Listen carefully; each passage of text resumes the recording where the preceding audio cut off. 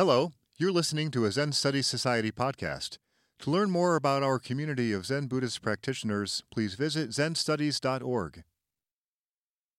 So I want to first express my deepest thanks to you, Shinge Roshi, my teacher, our teacher, whose love and teaching can only be called boundless.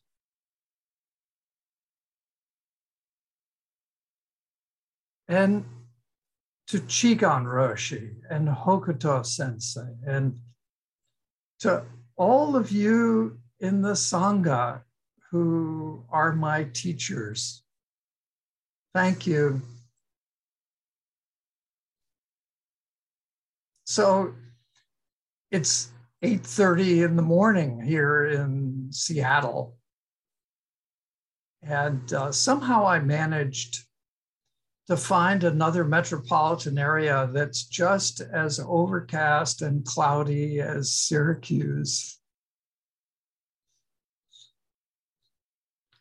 It's a wonder, this technology that we have that brings us together like this, in spite of all the ravages of this pandemic. But like everything, this technology is a two-edged sword, as we know from political schisms and separations that we have in this country. It's kind of like our lives, so much potential, but it's all about what we do with it. Today, as a kind of jumping off point for my talk, I wanted to share with you a bit of a koan, case 2 of the Mumonkan, Yakujo's Fox. And don't worry, it's a deep and broad koan that's very long. I'm just going to share a little part of it to get started on what I really want to tell you about, which is some of my own journey.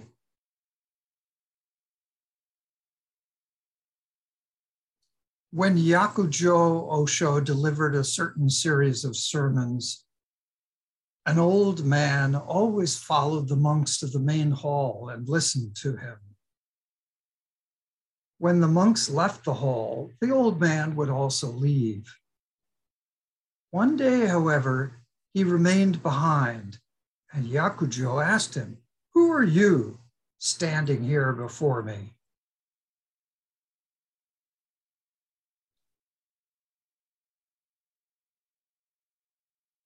I once spent a short time, at a monastery in Japan through the close connection I had with a colleague, Yasuo Suda, a Japanese colleague. And he would come to visit me in Syracuse and spend time working together. And several times I had the opportunity to visit him in Japan. And through his family, they arranged for me to spend a little time at this Soto monastery. And in this monastery, the Dharma hall was on a big platform, elevated platform. And during morning service, early in the morning, 4:30 or 5, villagers would come in down below the Dharma hall in their work clothes, and they would stand lighting incense and chanting with the monks. And so this encounter between Yakujo and the old man really rings true for me.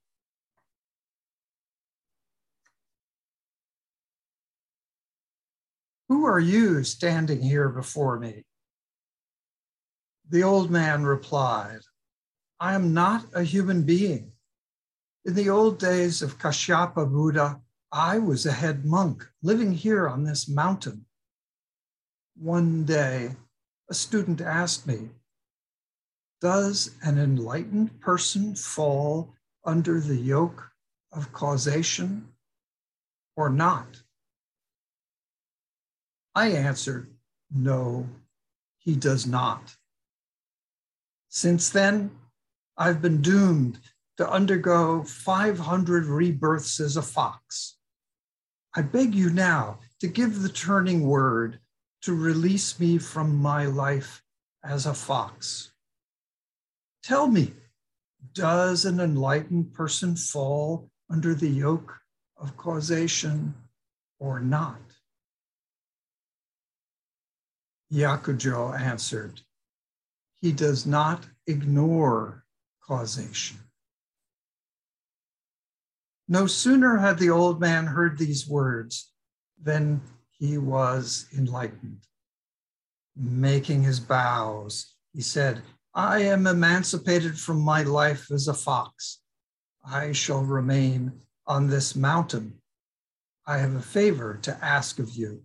Would you please bury my body as that of a dead monk?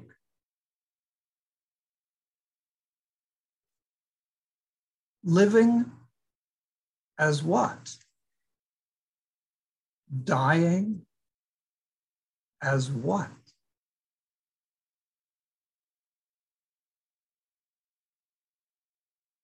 You never know who is standing before you. And as I have been living with my own illness, I've also been living with this question of causation. And it's led me to a kind of personal investigation, leaving no stone unturned. I always read the police blotter in the Seattle Times in the morning with my cup of coffee. Someone is shot. Someone drowns in Green Lake. There's uncertainty, mystery. Why did it happen? What caused it? And I was really drawn to these events, and I felt the need to go to those places and see what I could learn. And as a photographer, I wanted to engage in this investigation and somehow capture these physical, visible places. And I brought my View camera, which is this big black camera with a bellows that sits on a tripod. It's kind of out of the Civil War or something, where I have to put a black cloth over my head to focus on the ground glass, black and white film. So it's a very kind of slow and deliberative process. But I had to find the exact place. I wanted to find the exact place. And that led me to interact and encounter people there in the places where the events happened.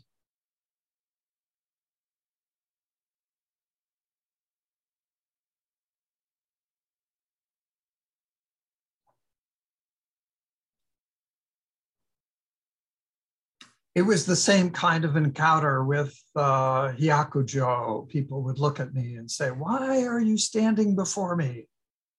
Why are you here?" And as it turns out, they were my teachers.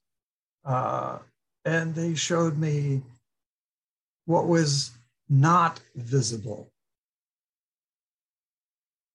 a man in an auto parts store who recalled where the person was shot,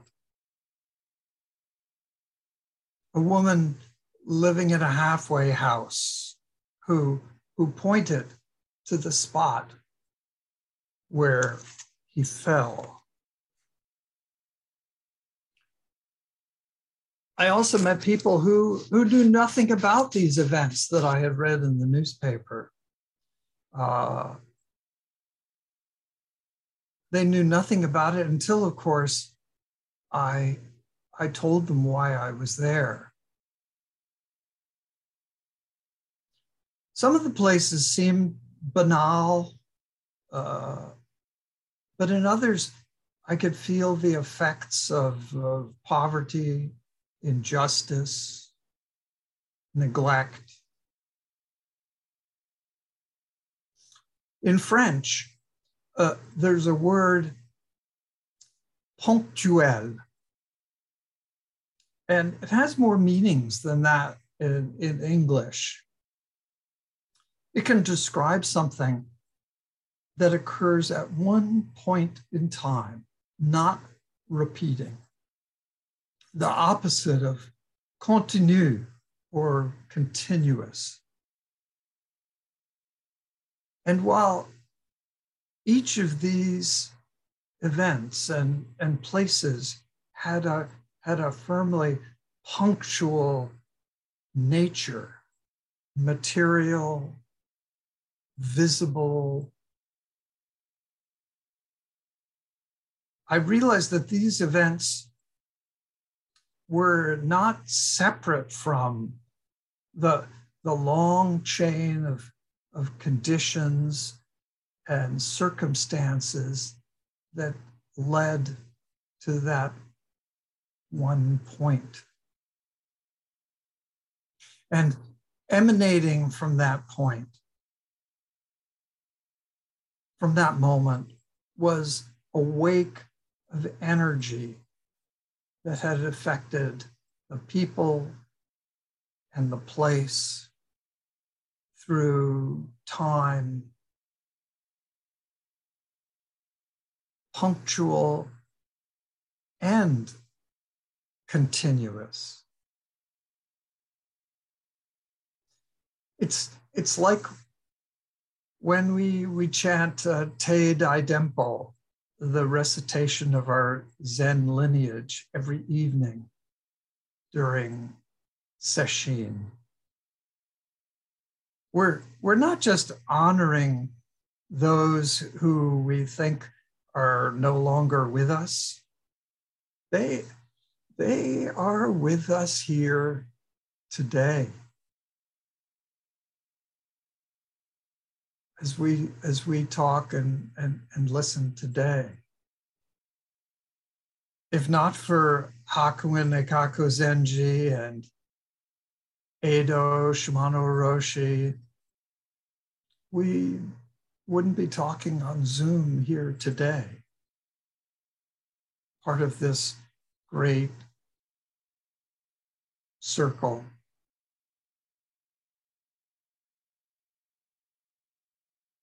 So in this personal project of mine, I found that it's much harder than I expected to photograph the invisible. And this helped me to see how happenings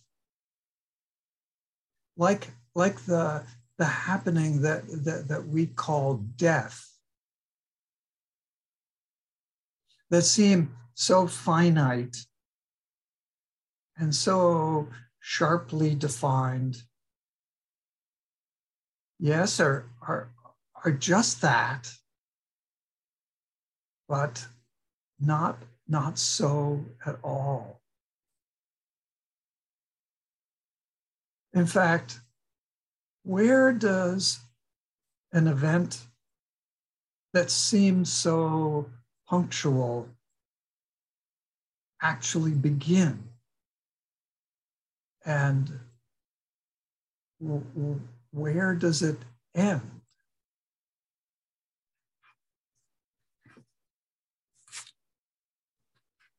So this search led me back to myself. If like our Zen lineage, if the lives of my parents and my grandparents are crystallized in this moment as I speak to you now, then who am I?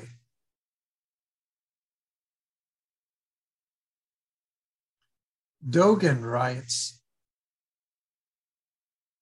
to study the Buddha's way is to study the self.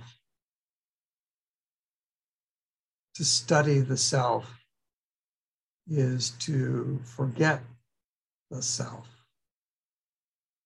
And somewhere it came back to me a memory of this koan that begins, show me your original face. And I wasn't sure what collection it was in or where it was. So I searched on the internet, and the list of hits I got on Google were show me your original face. And then show me your war face. Show me face shields. Show me the money. So much for the internet and in Zen practice. But actually, I did find out where I could read it and study it. And the core question is posed in case 23 in the Mumonkan. But other masters have phrased different variations.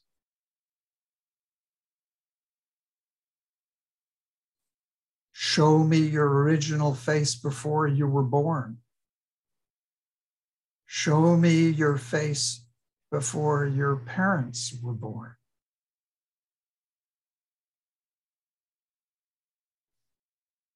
And so this is what I'm trying to practice now. The other day, taking a walk in a drizzling rain, shoes crunching on the wet gravel path. Who is this walking? Who is this thinking?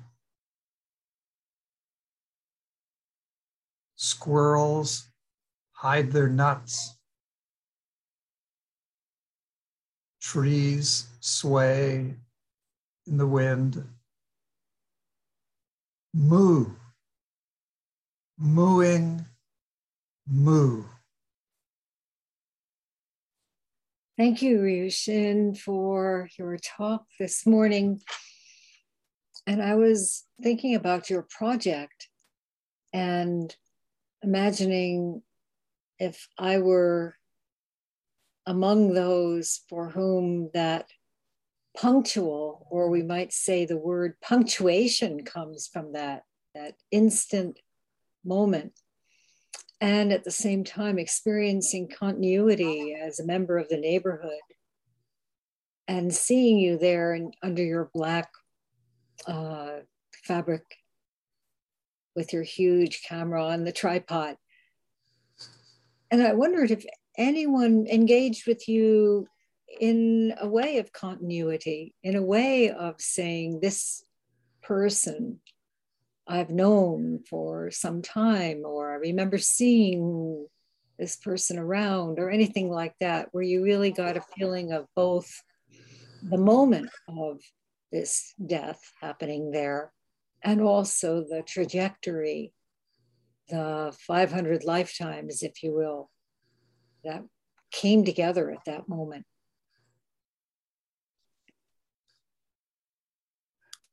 Yes,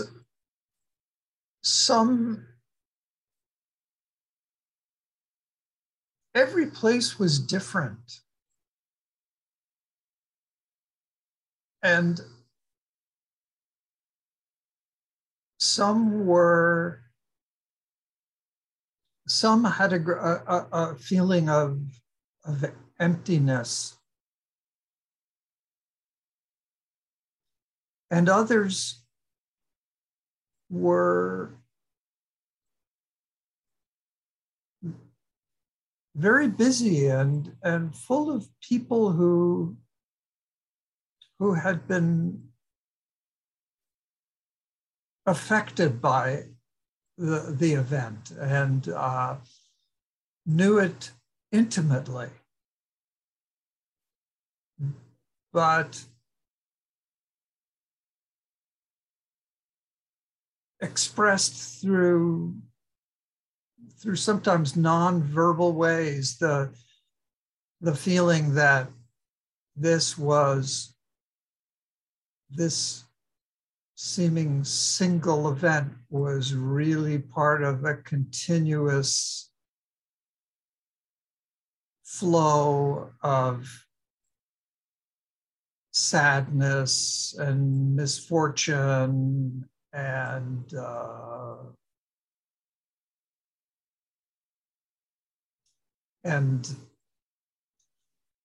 not out of the ordinary.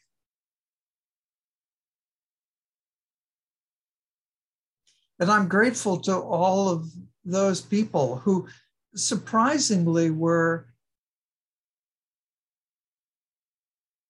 interested and collaborative and in some way appreciative that someone was paying attention or taking notice. And for me, it resonated too, the inexplicability of these things for me personally in my own life, of coming to grips with uncertainty and not knowing.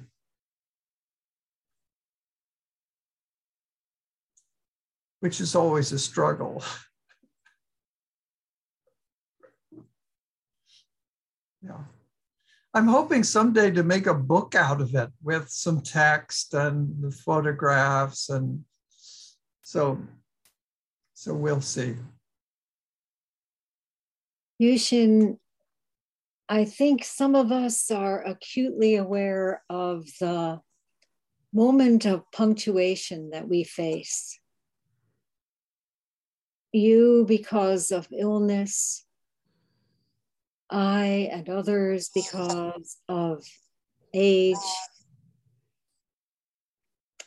In fact, recently when I was at Rohatsu, I had to leave to go to the hospital because of a blood pressure surge.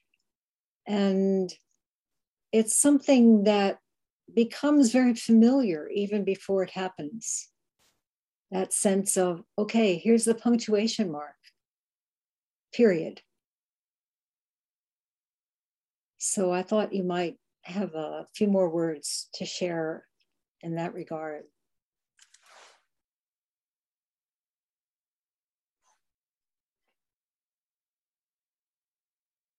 In my own journey,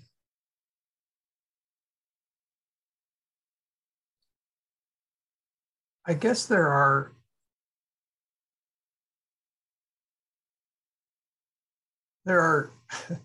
many different punctuation marks. There are question marks and exclamation points and semicolons and commas and dashes and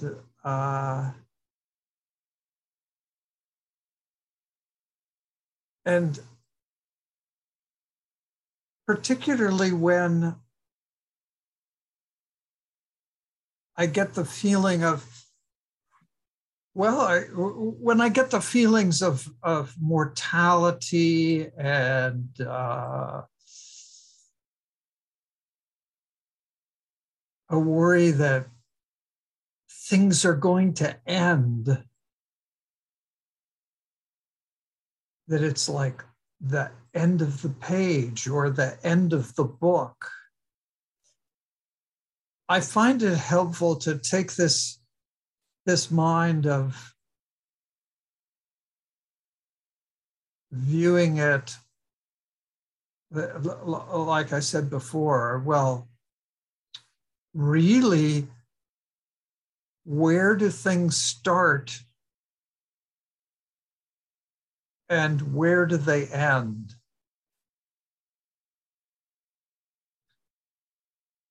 And that turns my mind to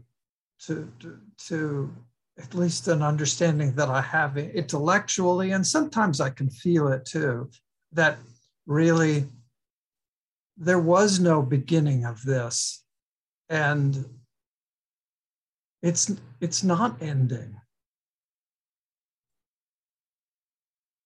So that's what's helped me.